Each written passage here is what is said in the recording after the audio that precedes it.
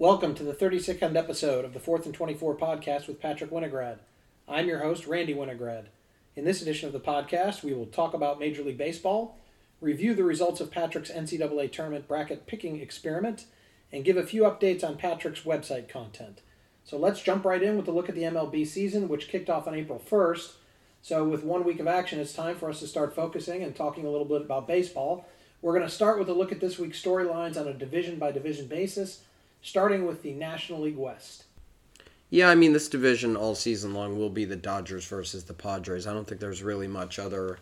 there's not really many other big storylines in the rest of the NL West. I mean, yeah, you could say that maybe a few of these teams, the Giants maybe, could challenge for a wild card spot if they're very, very lucky.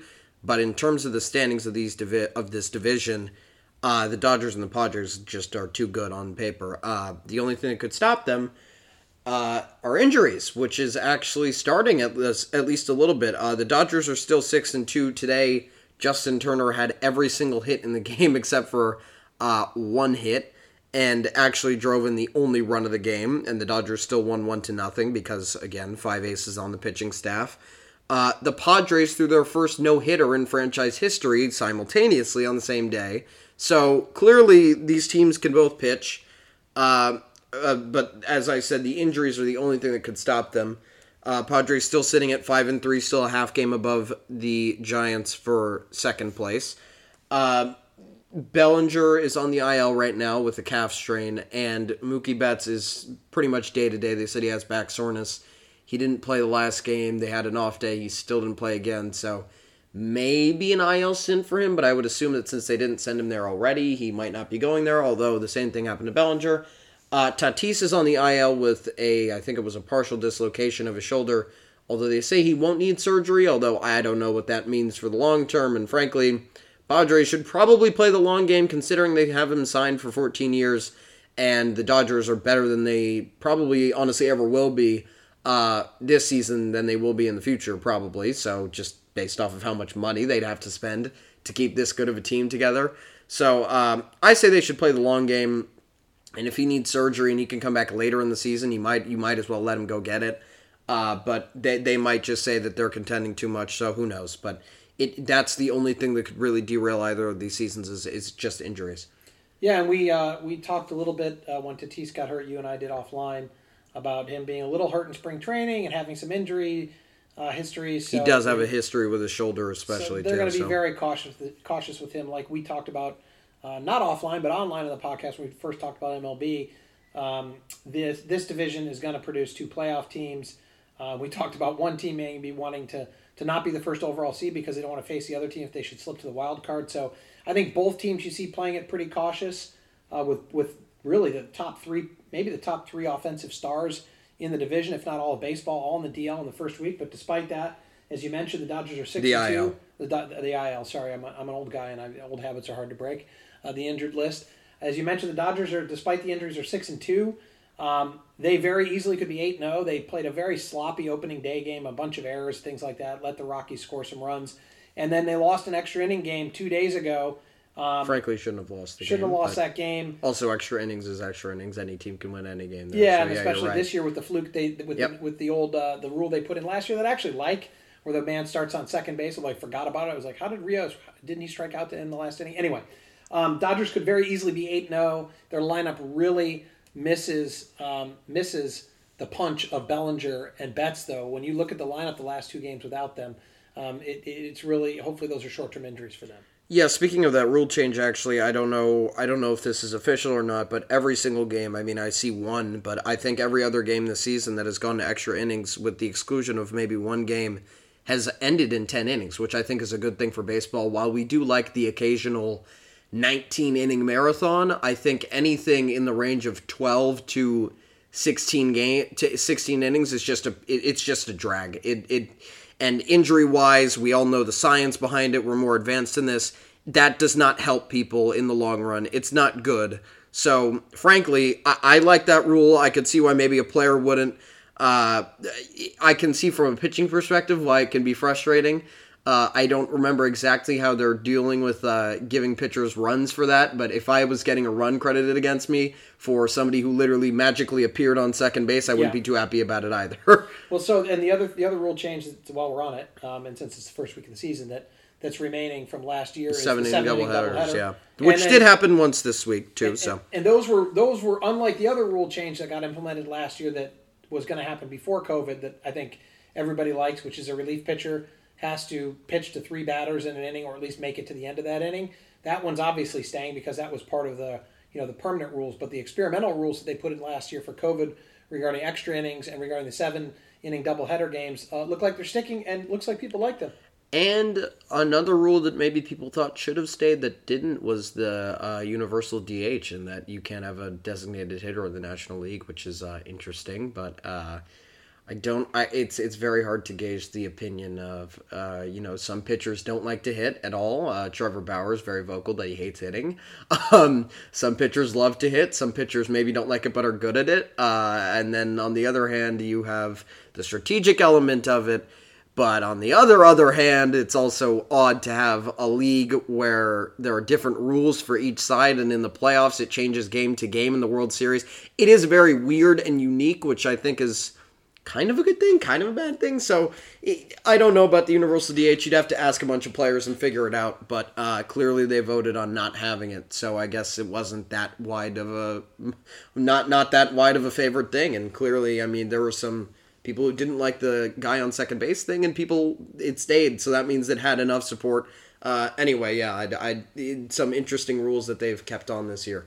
All right, well, let's continue back with our division by division look at the first week of baseball with the National League Central, which has a surprising team at the top of the standings.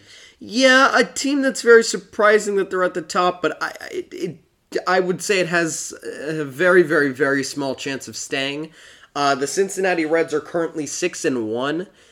They have a run differential of plus 32 already in the season, even though we're only 7 games into the season. And they lost their best starting pitcher. Although the big part of that is they don't have... The reason why they have the run differential is not because of their pitching. Their pitching is not...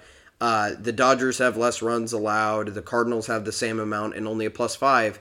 It is because they, on average, at least going into tonight, were averaging 9.5 runs per game. The Dodgers looked like they came out on fire offensively, and they were 2 runs per game behind first place in the league, them being the Cincinnati Reds. Although, I will be honest, I think the Cardinals starting out 5-2, I think they played a harder schedule. I think they actually did play Cincinnati themselves. And I don't think that Cincinnati will stay on fire for the entire season. And frankly, St. Louis is one game, one different result in the series against the Reds away from being the team that's 6-1 and in first place. So is how baseball goes. And I think this will even out over the season. It's an 162-game season. 7 games of scoring 10 runs in a row is not going to win you the division. It's not going to get you into the playoffs. On the other hand, though, I did see an interesting stat that actually is kind of worrying. That the league batting average for pitchers is higher than the Cubs batting average heading into yesterday, which is shocking. And yet somehow they were still 3-3, which just goes to show you it'll find a way of getting back to the averages, and I think the Reds will eventually go down towards where the Brewers are sitting now in 4th place of the division at 3-4. Yeah, and actually the Cubs won today, so they are now 4-3. So despite that pathetic batting average. Yes, but with that stat, though, I don't know how they hit today, because they could have hit 1,000 today and changed that. True. They probably did if they won another game. All right, let's cap off our look at the National League with the National League East. Yep, the Phillies actually came out on fire like the Reds, kind of surprisingly. 5-2, overall better record than the Dodgers, which are same record at least heading into today, and then now the Dodgers are ahead of the Phillies. But overall, Philly had, I think they were undefeated the longest in the league, and with the 4-0 start to the season. And they also, the thing that was the most impressive to me, was that they swept the Braves, who were the divisional favorites, and they also took 2 out of 3 from the Mets, who were the divisional second places, or the consensus divisional second place team. All I gotta say is, look, my power rankings had them 17th, 18th probably to start the season. They moved up a little bit because they had only played 2 games against the Braves, and again, how baseball goes. You beat a team 3-2, you beat a team 4-0, does not mean that you're way better than them. So I didn't move the Braves down and didn't move the Phillies up too much. But at this point, after that showing, beating the Mets, winning the series against the Mets, and beating the Phillies, and beating the Braves in a sweep, and I think they really could be trending in the right direction. Although they were about to prove me wrong today because they already lost 8-1 to open another series against the Braves. And again, this is how baseball goes. It goes up and down. It's crazy. 162-game season, the thing that's going to come out of it is the long-term consistency, which is why you probably won't see, even if a team went 7-0, them going up in my power rankings too much, because we all know what the rosters look like on paper and what the consistency will be. Although the Phillies are in a place in the standings where I think there's a lot of upwards and downwards movement that can happen in that 10 to 20 range. I think the top 3 are very set. I think 4 through 8 are pretty much set. Maybe some different arrangements of the teams. But other than that, it's pretty much wide open. So Philly can be moving up pretty quickly. They probably will, but we'll have to wait until tomorrow. Their next game against the Braves is going to be a really important one, too. Yeah, and then the other thing that's going on in that division is Washington had COVID issues that caused a bunch of postponements for the Nationals and the Mets. Very hard to judge them so far. They only but played 4 games. Everybody else has played 7. So and, again, the Mets season. took 1 game off of the Phillies in that series, and I was honestly surprised that they did. But then the Nationals, on the other hand, are 1-3 after losing a bunch of games to the Braves, and 1 game to the Dodgers. So that's it's a long season. It swings back both ways. A long season, yeah. like you said. We'll see how it evens out. Let's move over to the American League, and let's start with the American League West. I'm very surprised. I did not expect to see the A's at the bottom of this division anytime this year. I think Texas was actually the lowest team in my power rankings after seeing them play twice and get absolutely killed by the Royals, which is not a good mark to set for the rest of the season. The Royals are not a very strong team. They're a decent team, but they're not good enough that you should be okay with giving up 14 runs to them. Because frankly, if the Rockies can hold the Dodgers to less than 14 at Coors Field, which is notorious for being such a hitter's park, you should be able to hold the Royals under 14. So they had a really bad look to start the season, but are actually now 3-4. They're semi-decent, that being the Texas Rangers. But Oakland is 2-7 to start the season. They did have to play the Dodgers. They did have to play the Dodgers, although I will say you don't get any excuses because I put the Astros and the A's right next to each other, and I actually flip-flopped at the last minute. I was going to publish it with the A's above the Astros in my very first one, and then I decided to put the Astros above the A's after some kind of reviewing it a little bit. And then the Astros swept them in 4 games. Then the Dodgers took 2 out of 3 from them, and again, the A's only won 1 game in extra innings.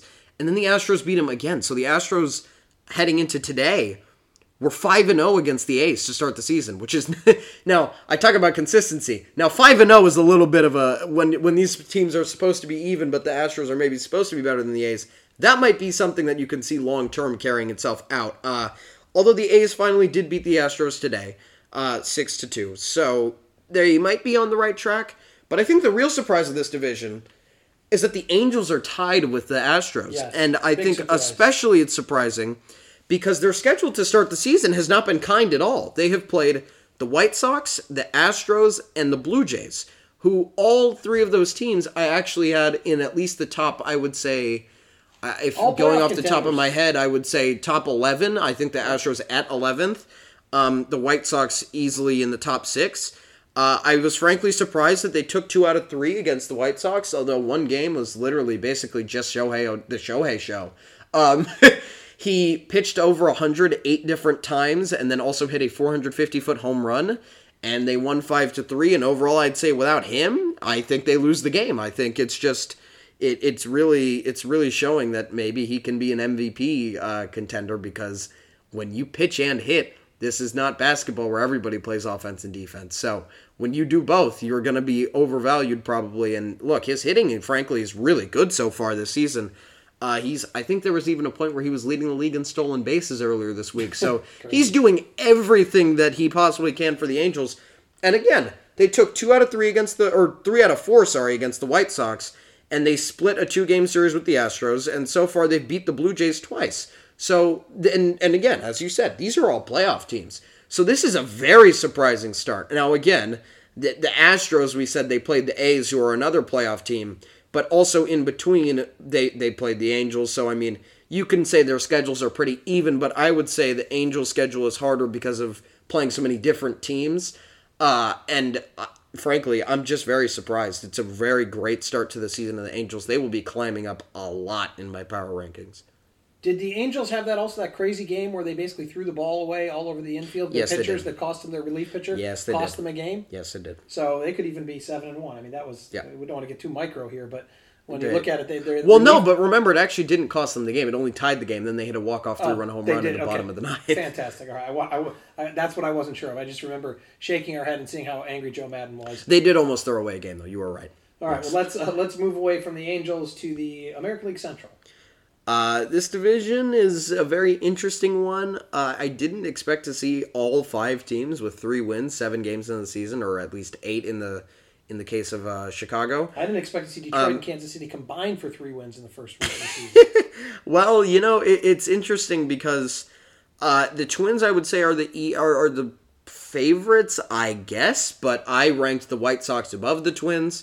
As we said, the White Sox lost 3 out of 4 to the Angels, so they definitely played a harder schedule, but then they came back and they won 2 out of 3 against the Mariners and another one against the Royals.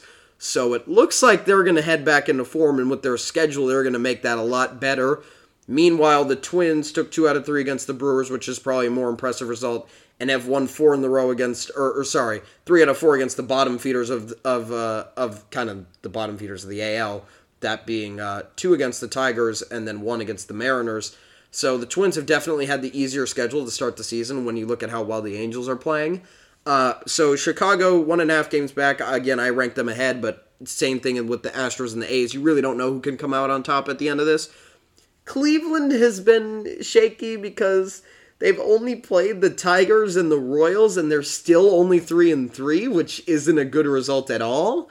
I say Kansas City and Detroit are pretty much on their level at this point, which is not where Cleveland was a few years ago, i.e. when they almost won the World Series and choked it away. So this is not where they want to be as a franchise, although when you do trade away your franchise players, this tends to happen. It's probably not very smart to do that if you're trying to win games, and clearly maybe they're not. So that's a little bit surprising. The Royals played the Rangers, so I wouldn't put too much stock into them winning a few games against the Rangers because, again, as I said, the Rangers, I was surprised that they had 3 wins. If every 3-win team plays each other, they're probably going to get 3 wins. But the Tigers have had a very surprising start to the season, too. Akil Baddoo has been a revelation for the Tigers, a very low-round pick from a long time ago, or not a long time ago, but a long time ago in baseball speak. He hit a home run in his first career at bat on his first career pitch. Then he hit a walk-off single, and then he also hit a grand slam in the game that they lost. And he also threw somebody out at home. So overall, they look like they have a few pieces that could get them to maybe not the last place team in the league, but I think only the Twins and the White Sox will contend for the playoffs out of this division still. All right, and let's wrap it up with a look at the AL East. Yeah, this is the weirdest division. If you flip this division on its head and flipped all the records backwards, I would believe it was a real standings, but I don't even believe that the standings are real currently. Baltimore is tied with Boston on top at 4-3. Tampa Bay is in third at 3-4. The Yankees are 3-4 in fourth, and Toronto is last at 3-5. Again, I would flip that on its head and switch Yankees and Toronto, and then I would say, yeah, that looks right. Baltimore and Boston is a very interesting kind of dance that they're doing. The Orioles swept the Red Sox at Fenway in 3 games. And everybody declared the Red Sox season was over. And everybody thought the Red Sox were awful. Then the Red Sox somehow swept the Rays in 3 games. And then they won another game against the Orioles yesterday. So now Boston went from being swept and scoring, I think, 3 runs overall in their series. And I think it said their worst home opening day start in ever, maybe? Yes. Because they went 0-3, which is very, very rare. To all of a sudden, now they are in first place, tied with the Orioles. Although a common mark of how you can judge how good a team really is by looking at their run differential. And if you actually look at it, Boston is +8, which is the best in this division. The Yankees are +5, and frankly, when you're 3-4 and +5 in run differential, that's pretty good because you've lost a majority of your games and you're still positive in run differential, as opposed to the Tampa Bay Rays, who are -14 with the same record. The Rays have had a really slow start after being in the championship and almost winning a World Series. Well, I wouldn't say almost winning a World Series, but if you make it, you technically almost won it. But the weird dance of Boston and Baltimore kind of giving each other wins is interesting. And again, the Yankees are going to play those two teams eventually, and they're going to start getting wins off of them. Oh, wait, actually, the Yankees played the Orioles, and the Orioles took one of those games. So we know how it's going to end up. The Yankees and the Rays and the Blue Jays will probably flip this on its head, although I could see the Red Sox ending up ahead of the Blue Jays. But overall, very tightly contested division, probably one of the most interesting to watch in the league. All right, well, it's just the first week of a very long season. I know we're all happy to see baseball back and happy to see fans in the stands. So that'll wrap up our first weekly look at the MLB. We'll be doing this every week. Format may change, but we'll see what works. We like this division by division look at the league, a good way to parse down a lot of action in baseball every week that's going to occur over the course of the season, all the way through September into October, and depending on how long the playoffs last, late November. So that will wrap up our look at the MLB. Now let's take one last look at men's NCAA basketball. You may recall from a few weeks ago, before the NCAA tournament, that Patrick decided to try various methods for picking NCAA tournament games and tournament brackets. And Patrick and I predicted what methodology we thought would be best and worst.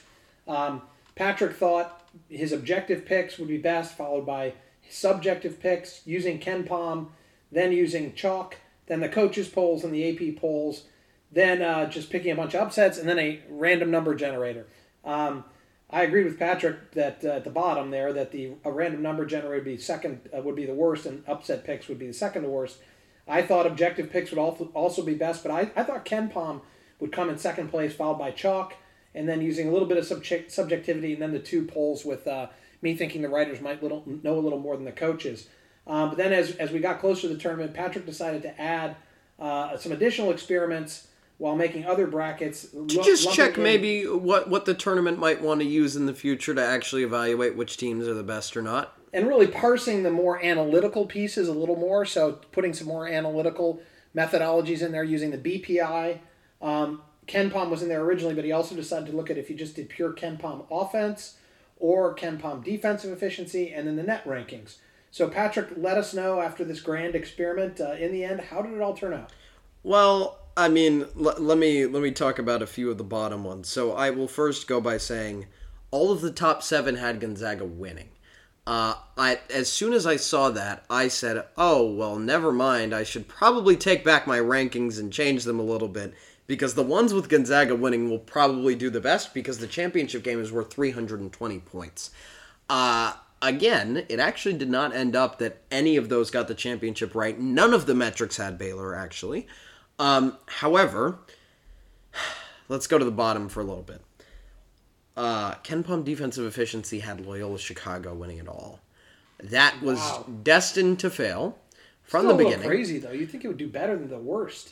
It got 400 points. It did worse than the random number generator. The because points again, is in the ESPN Tournament Challenge points methodology. Which was also the 11th percentile in the country. I'm very surprised that there are 10.9% of people in the bracket pickers that actually did worse than this, because I felt like this is literally almost me trying to be bad. There were 2 Final Four teams that were out in the first round. This bracket had Utah State in the championship game. Oh my goodness! Because they were the second best defensive team. They were the best defensive team in that bracket.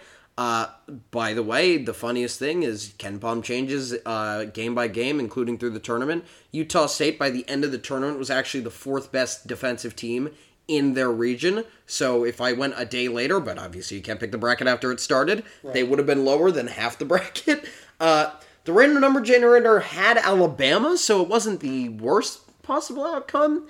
The worst outcome was the upsets bracket. It had VCU winning the championship. If anybody knows what happened, VCU was the only no contest in the NCAA tournament the entire year. Maybe even of all time, although I'm not sure. There might have been some other reasons to cancel a game, but COVID was the reason why they canceled, and somehow, because of the fact that my upset bracket, the way it worked is I just picked the higher seeded team in half the games of each round. I made it as chalk as possible for the rest of it, and since it had Baylor in the championship game, it actually ended up with 700 points and in the 49.3rd percentile, even with the champion not even playing a single game. And if you look at the actual website, it would say they lost 1-0 to Oregon. That's funny. So that's a whole other thing. But now let's get into how they actually did.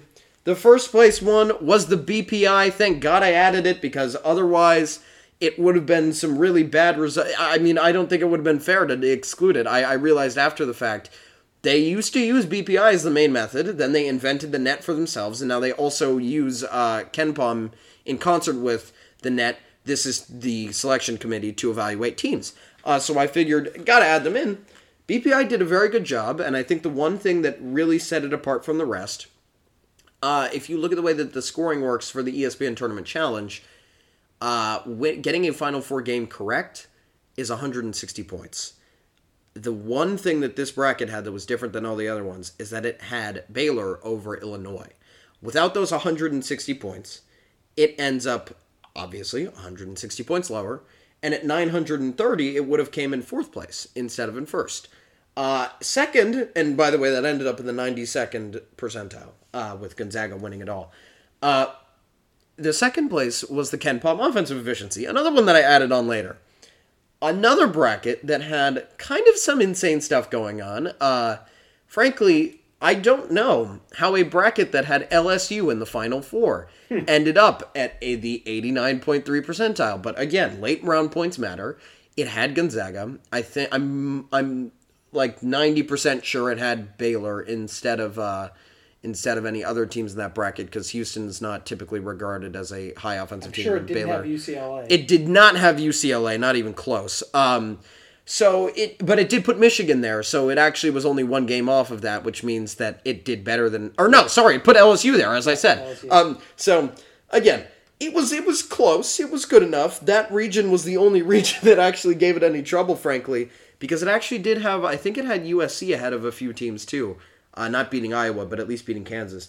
Then the chalk bracket got 1,000 points, which I was actually surprised it did so well, although pure chalk. There were many, every higher seeded team in every single game. Although there were a bunch of coaches that said before the tournament that this might be the chalkiest tournament of all time. It was chalkiest except for the monumental upsets. There were a few crazy upsets, but then at the same time, you had 2 1 seeds in the Final Four and the overall number 1 and number 2 seeds, which actually meant that this bracket had the championship game correct and just didn't have the winner. So it ended up in the 87.2nd percentile. The net got 980 points, a few percentiles under. KenPom got 890, so we were overrating a little bit. However, there was actually a tie in the war of the polls. The coaches and the AP poll tied exactly on the dot, 850 points in the 73rd percentile. They probably didn't have much differences. That is to be expected, however. There were a lot of differences in the 8-9 seed games. So I think they actually ended up that both of them got 2 wrong, I think is how that shook out. And then all of them got the upset picks later in the tournament completely wrong for, well, very obvious reasons. So that ended up meaning that there were some different picks, but they did end up with the same amount of points. Then my objective picks came in at 750 points, the 58th percentile. That one had Illinois, so that really ruined it. As soon as Illinois lost, I said, this bracket's probably not going to end up pretty well. The upset bracket had 700 points with 49.3% per percentile. Again, only reason why is because Baylor, the saving grace, made it all the way to the final, to the championship game, which netted a lot of points. I bet Baylor on their own probably scored half the points for this bracket. And then there's my subjective picks. Now I've said it before, I say it to everybody whenever they ask me, what happened to your bracket this year? It's so bad, blah, blah, blah, blah, blah. Well, if Michigan is ever a 7 seed or better, I pick them to win the title. And I will never, and I'm a man of my word, and no matter how good another team is, I will still always pick Michigan. So, that got nowhere near the championship right, although it did get a team in the Elite Eight, which was frankly better than the rest of it. The only problem with that is my subjective picks held the Big Ten in a very high esteem. And it had a revenge game where Michigan beat Ohio State for retribution in the championship game, which obviously got busted in literally the first round. It also had Illinois in the Final Four, which got busted in the second round. The only other team that it had was Gonzaga. And yes, the Big Ten bracket would be awful this year when you looked at what happened with the Big Ten in the tournament. The next one was the random number generator, which finished 1.1 percentile behind that with 530 points. And then last was KenPom in defensive efficiency. So sorry to the old adage of offense wins games, defense wins championships, because Baylor was lower rated on offense and on defense than Gonzaga. But in the end, Baylor was higher rated in offense, but not coming into the tournament. But in the end, doesn't matter. The defense did not win the championship. Gonzaga's defense, which was rated better, was not actually playing better than Baylor by the time of the tournament. And we did say that COVID pause took Baylor. I think they were ranked 8th and 8th the first time we brought up the stat. And they were ranked higher than Gonzaga on defense. And then after the COVID pause, it went all the way down to 45. And they brought it up through this run almost to the top 20, jumping 25 teams in the process. They definitely were clicking on defense. It's just that a few games kind of brought that average down. And look, Baylor deserved the championship. I think we all agree on that. They were a great team. And so that's how the bracket experiment turned out. We'll see what happens to it next year. Yeah, I was going to say, we'll file this away, and we got to remember to pull this out next year. And remember, don't pick your brackets based upon random number generators. No. And don't pick them based upon KenPom defensive efficiency. And don't pick them on teams that get out in the first round because of COVID no contests, although I don't know if you can really predict that. All right, well, the interesting and fun little experiment, like I said, we'll put that in the filing cabinet, drag it out next year again, use it to inform our bracket picks next year. Let's move on to our last topic, and that topic is a brief discussion about some content on the website. Patrick's making some adjustments to that content, and we wanted to update you on those changes. So, Patrick, why don't you briefly go over? The first thing is we said on the podcast that my NBA power rankings would be up last Tuesday. That actually wasn't the plan. I kind of made a mistake there, kind of lost track of the date. They are supposed to come out April 13th, as in Tuesday. Tuesday in 4 days, next Tuesday, whatever you want to call it. Tuesday. 100% they will be out then. The MLB weekend predictions. We talked about this offline a bunch of times leading up to the season.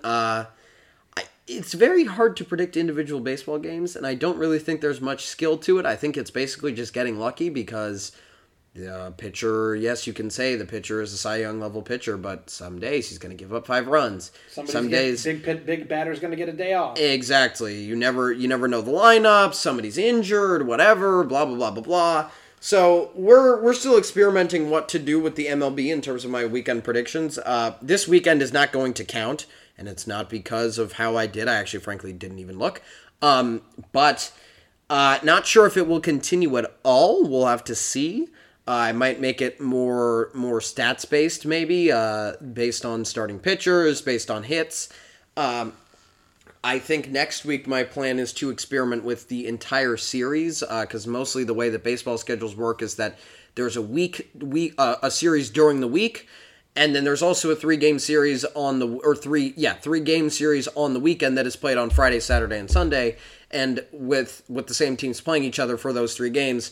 So as long as I can get 3 games going there, I think I can easily say this team's going to win 2 out of the 3. For baseball, it just makes a lot more sense to pick it that way rather than picking game by game. It's a little odd. Again, you probably could have noticed that in basketball, will stay away from second nights of back-to-backs when I don't know the result of the first one because, frankly, it's going to go 1-1. I just don't know who's going to win. So, yes, in the future, I will be experimenting with that, probably picking the entire series. We'll see what happens with it next week. If that seems to work and it seems like I have a better chance of doing well with that, then it'll probably stay. So Major League Baseball predictions, that content is a work in progress. And we'll sort that out in the coming weeks as we get closer into the season. All right, well, that wraps this edition of the 4th and 24 podcast. Please join us for our next podcast, which will be on Monday, April 12th, where we will have our weekly look back at the latest NBA action and see the accuracy of Patrick's weekend predictions, excluding MLB action. In the meantime, please be sure to check out Patrick's additional content, including his MLB Power Rankings, which is on our website, 4thand24.com. That's the number 4, THAND, the number 24.com. Thank you for listening.